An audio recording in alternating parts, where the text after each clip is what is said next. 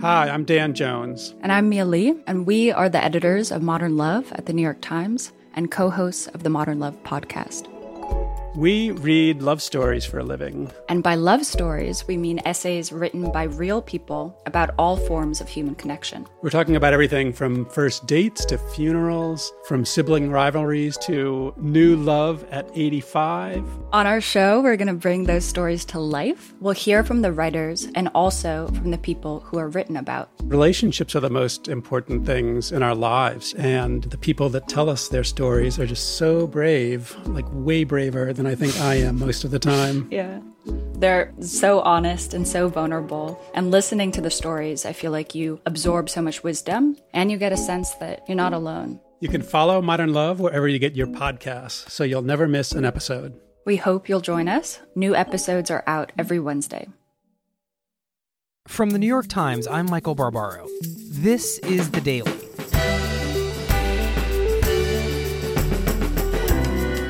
Today, as the White House battles leak after leak, is there an organized network trying to undermine the Trump presidency from inside the U.S. government? Then, who are the 500 private citizens with unprecedented access to Donald Trump on the weekends? The Times unmasks the secret list of Mar-a-Lago members. It's Tuesday, February 21st.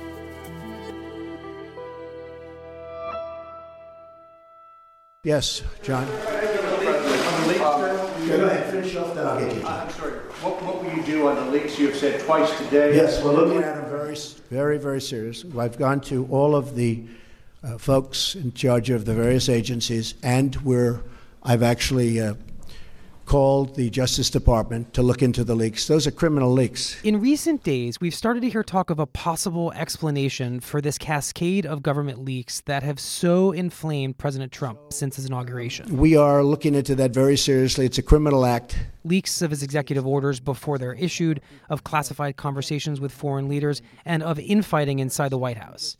The source, we're told, may be something that could define this new presidency as much as the president himself. It's called the Deep State. Some supporters of Trump, including Breitbart News, are now accusing the intelligence agencies of attempting to wage a deep state coup against the president. The American deep state of government agencies and military intelligence has, in effect, gone to war with Donald Trump. I think it's really the deep state versus the president. They typically exercise their power in secret, in the dark.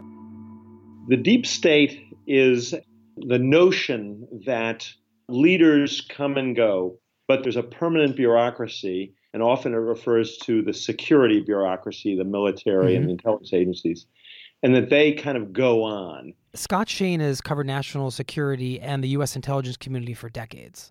And that, that in some ways what happens at the top of a government may be, to a greater or lesser degree, window dressing.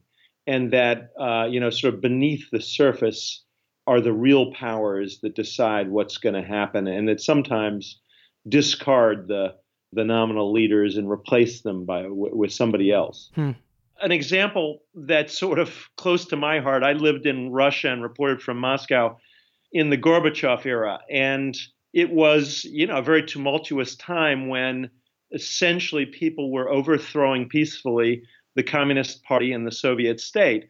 The KGB was denounced publicly. And, a lot of us thought, wow, well, that's over. The Soviet system is gone. The KGB is out of luck. Well, then, what happens? Basically, almost a decade pass. And then who becomes president? Well, a kind of mid-level KGB guy named Vladimir Putin. And, I think that was very much the deep state resurfacing to take control. But I think that's what we mean by deep. It's sort of buried down there, and every once in a while it can sort of rise up and assert its power. So is that what's happening right now in the United States? Well, I think there's a huge difference between a country like Russia and the United States. We may have a deep state, but it's not nearly as powerful as it is in many other countries. I think there are so many competing power centers here that, the suggestion that the deep state is one thing, it's a sort of unified shadowy bunch of guys, who sit around and saying, well, now we're going to make our move. We're going to undermine Donald Trump. I just think that's bogus when applied to the United States. I think it sort of misrepresents the reality of how this country operates. But, I am reminded of way back in the 90s when I was at the Baltimore Sun, I did a sort of explanatory series about the National Security Agency. And there was a deputy director of NSA who'd been there for many, many years. And he was a bureaucrat. He was, sort of permanent there. And usually the head of NSA is a general or an admiral who comes in for a term of 3 years or 5 years. So the directors come and go, but the deputy directors stay for much longer. And, people told me that this deputy director would wait for a year or two to see whether he could trust the new director before he would let the new director of the NSA in on some of the more sensitive programs that the agency was running. Now, that does give you a sense of how the deep state can operate, in a place like the NSA. But I don't think it's a term that describes what's really happening in the U.S. for the most part. And yet it feels like there is something distinct going on here. And I guess that gets back to what Trump has done. And it is perhaps to have essentially questioned the fundamental workings of government bureaucracy, right? Yeah. I mean, it's certainly true that there are a lot of people upset with the new administration, which to some degree, is always true. This is just a much more dramatic, obviously, change of direction, which produces more leaks. Mm-hmm. I mean, under Bush, we learned that the CIA had secret prisons, that the CIA was using so-called enhanced interrogation techniques, which were essentially, in many cases, torture. The NSA was eavesdropping inside the United States without court orders, without warrants. All those things came from leakers. So I think we're seeing sort of the traditional leaker whistleblower role, which is a standard part of the functioning of American society and American government. I think we're just seeing that sort of on steroids for a while. And finally, do you think that what we're calling here, although this is an evolving phrase, the deep state, is it trying to end the presidency of Donald Trump, or is it just trying to find ways to hold it accountable, to hold it in check? I think, that's the problem with calling something in the U.S. the deep state, because they're basically individuals scattered through the government. Some are determined to end Donald Trump's presidency and will do everything within their power to help with that cause. Others totally accept the idea that Trump is president and may admire certain things about him. But, they have a program that they don't want to die, or they have another program they want to promote. But I do think the tensions between the bureaucracy and the president may be greater at this moment than in any other time in modern American history. And so it does seem very likely that there are going to be some real collisions, before they work out some kind of way of working with one another to make the government function. Scott, thank you very much. Thanks, Michael. We'll be right back.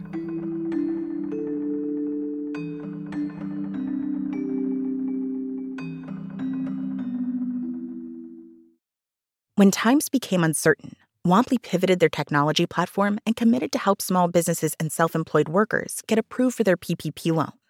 In just a few months, Womply has helped 1 million businesses across America to secure much-needed funding so they can continue to stay open and serve their communities.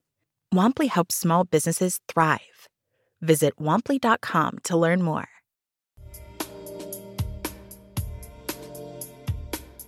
Palm Beach is home to one of the most famous estates in the world, Mar-a-Lago.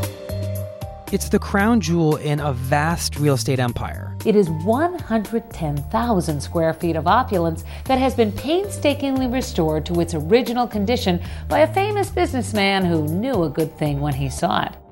Purchased by Donald Trump in 1985. Well, I think Mar-a-Lago is certainly the most spectacular state in the United States. And interestingly, when Prince Charles came to Palm Beach, he came to play polo and to see Mar-a-Lago. And the first thing he did is see Mar-a-Lago. And I say, you may be the only person I know that has a house that's nicer than this, meaning Buckingham Palace. And he said, well, I'm not so sure about that. 31 years later, Trump is president, and Mar-a-Lago is his weekend retreat. So it's a private club that was initially a private property by Marjorie Merriweather Post. My colleague Maggie Haberman covers the White House, and she's been to Mar-a-Lago. She was sort of a socialite, and she had this vision of turning this property into literally a winter White House. That was what she talked about, and that's why she donated it to the federal government. The federal government had no interest, so Trump was able to purchase it after negotiating, and he was very clever about how he did it, but he was able to kind of back the government into a corner by picking up different parcels.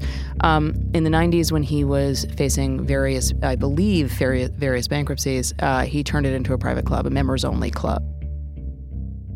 Since Trump's election, reporters have been trying to figure out who else shares the estate with him, people willing to pay membership fees of up to $200,000 a year. Maggie obtained a list of the members and worked with political reporter Nick Confessori to track them down. So you can walk into this place, hang out in this place, and see the president. Just like that, because it is his home. And he's also, he's really proud of it. I was there right before New Year's when he was still the president-elect. I went as someone's guest. And Trump and I have a complicated relationship as subject and reporter. Do you? As he does with many reporters who have covered him rigorously. But I've also covered him for a very long time. And he was very pleasant when I saw him there, but he was clearly very proud of it. And, he was doing what he often does when you're around him at one of his properties. He's kind of showing you things and playing tour guide. He doesn't do this really as president anymore, but he used to walk from table to table like a greeter. He loves being around people. He loves the constant inputs and contacts, and he likes hosting this big party. So who are the members of Mar-a-Lago? Well, it's a mixture of old Trump friends and new Trump friends, doctors, lawyers, dentists.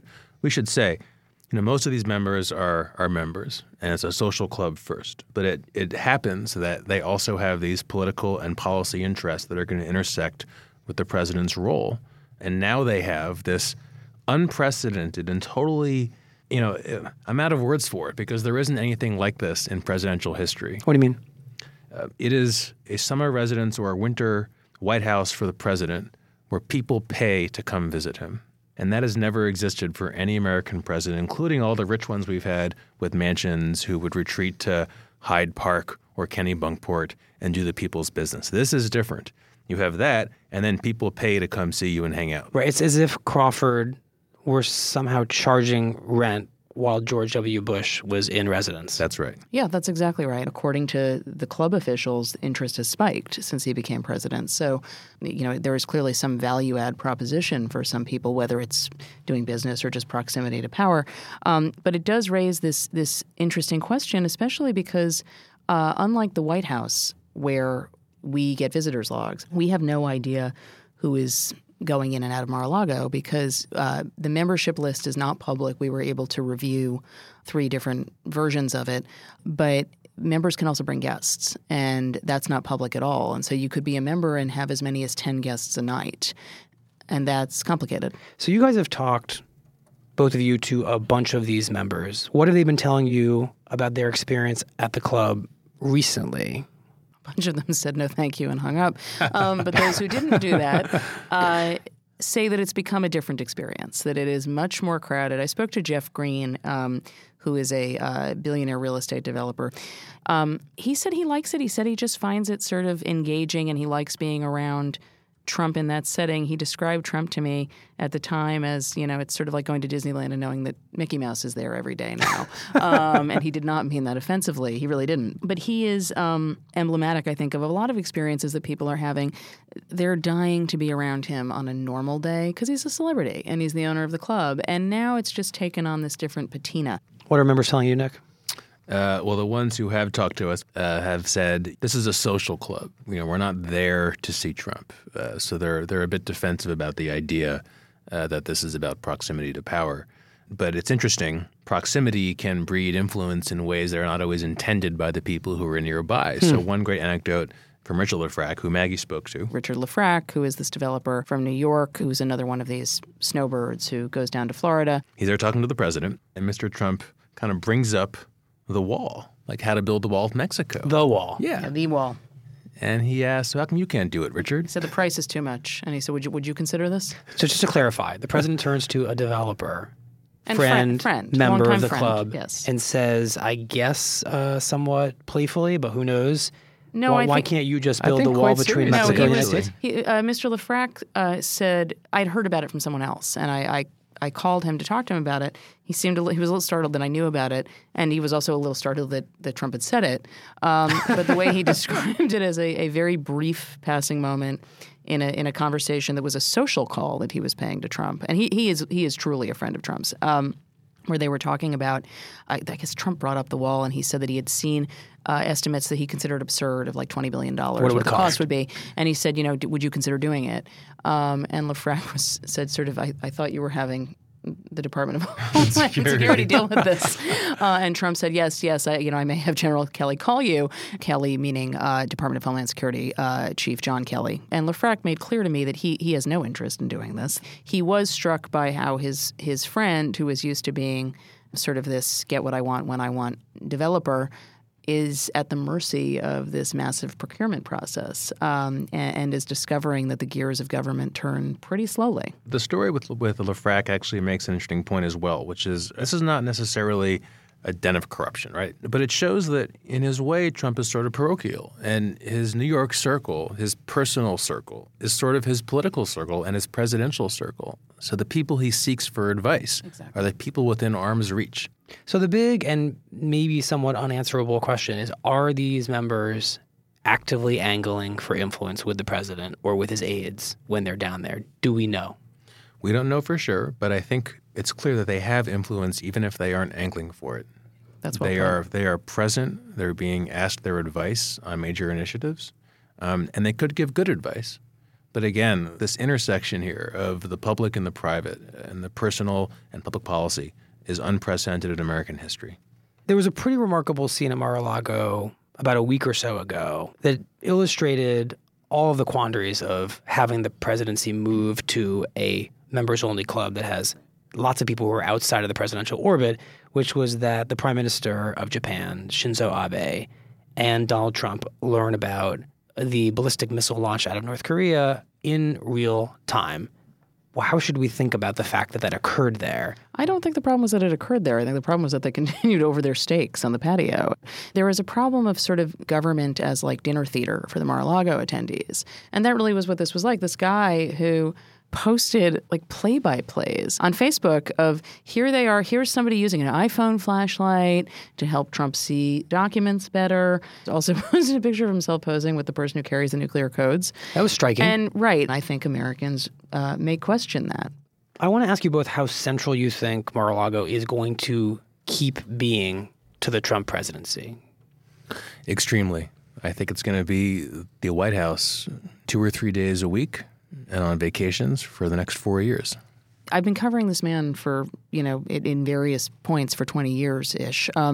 This is the happiest I've ever seen him is when he is there. He is relaxed. He's able to move around.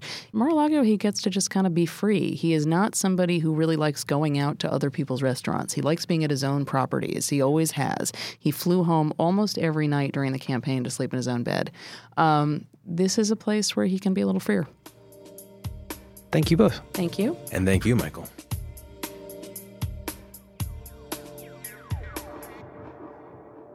Here's what else you need to know today. So I just wanted to announce we've been working all weekend, very diligently, very hard. After a highly public search, President Trump has chosen a replacement for Michael Flynn. General H.R. McMaster will become the National Security Advisor. He's a man of tremendous talent and tremendous experience. The president announced the choice on Monday from Mar-a-Lago. Mr. President, thank you very much. I'd just like to say what a privilege it is to be able to continue serving our nation. I'm grateful to you for that opportunity, and I look forward to joining the national security team and doing everything I can to advance and protect the interests of the American people. Thank you very much, sir. You're going to do a great job. Here's what we know about McMaster. He wrote a book, Dereliction of Duty, about the failure of American generals to stand up to civilian superiors during the Vietnam War. And he openly criticized decisions made by the second Bush White House in Iraq. We were like a blind man, McMaster said, trying to do the right thing, but breaking a lot of things. Finally, and so today it is my privilege on behalf of President Trump to express the strong commitment of the United States to continued cooperation and partnership with the European Union. In Europe, Vice President Mike Pence is trying to reassure American allies that despite whatever President Trump has said, the U.S. is still committed to major economic and military partnerships in the region. Whatever our differences, our two continents share the same heritage, the same values, and above all, the same purpose: to promote peace and prosperity through freedom, democracy, and the rule of law. And to those objectives, we will remain committed. But back in the U.S., Trump further complicated Pence's message by suggesting there was a terrorist attack in the European country of Sweden. There was not. And by declaring on Monday that refugees in Sweden are responsible for a surge in crime there. There's no evidence of that either. That's it for The Daily. I'm Michael Barbaro. See you tomorrow.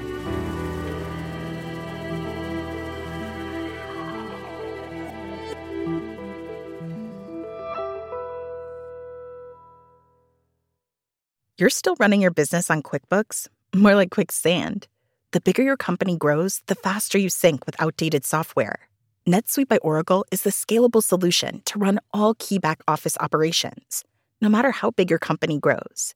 93% of surveyed organizations increase visibility and control since making the switch from QuickBooks to NetSuite. Right now, NetSuite is offering a one-of-a-kind financing program. Head to netsuite.com/daily. That's special financing at netsuite.com/daily. netsuite.com/daily.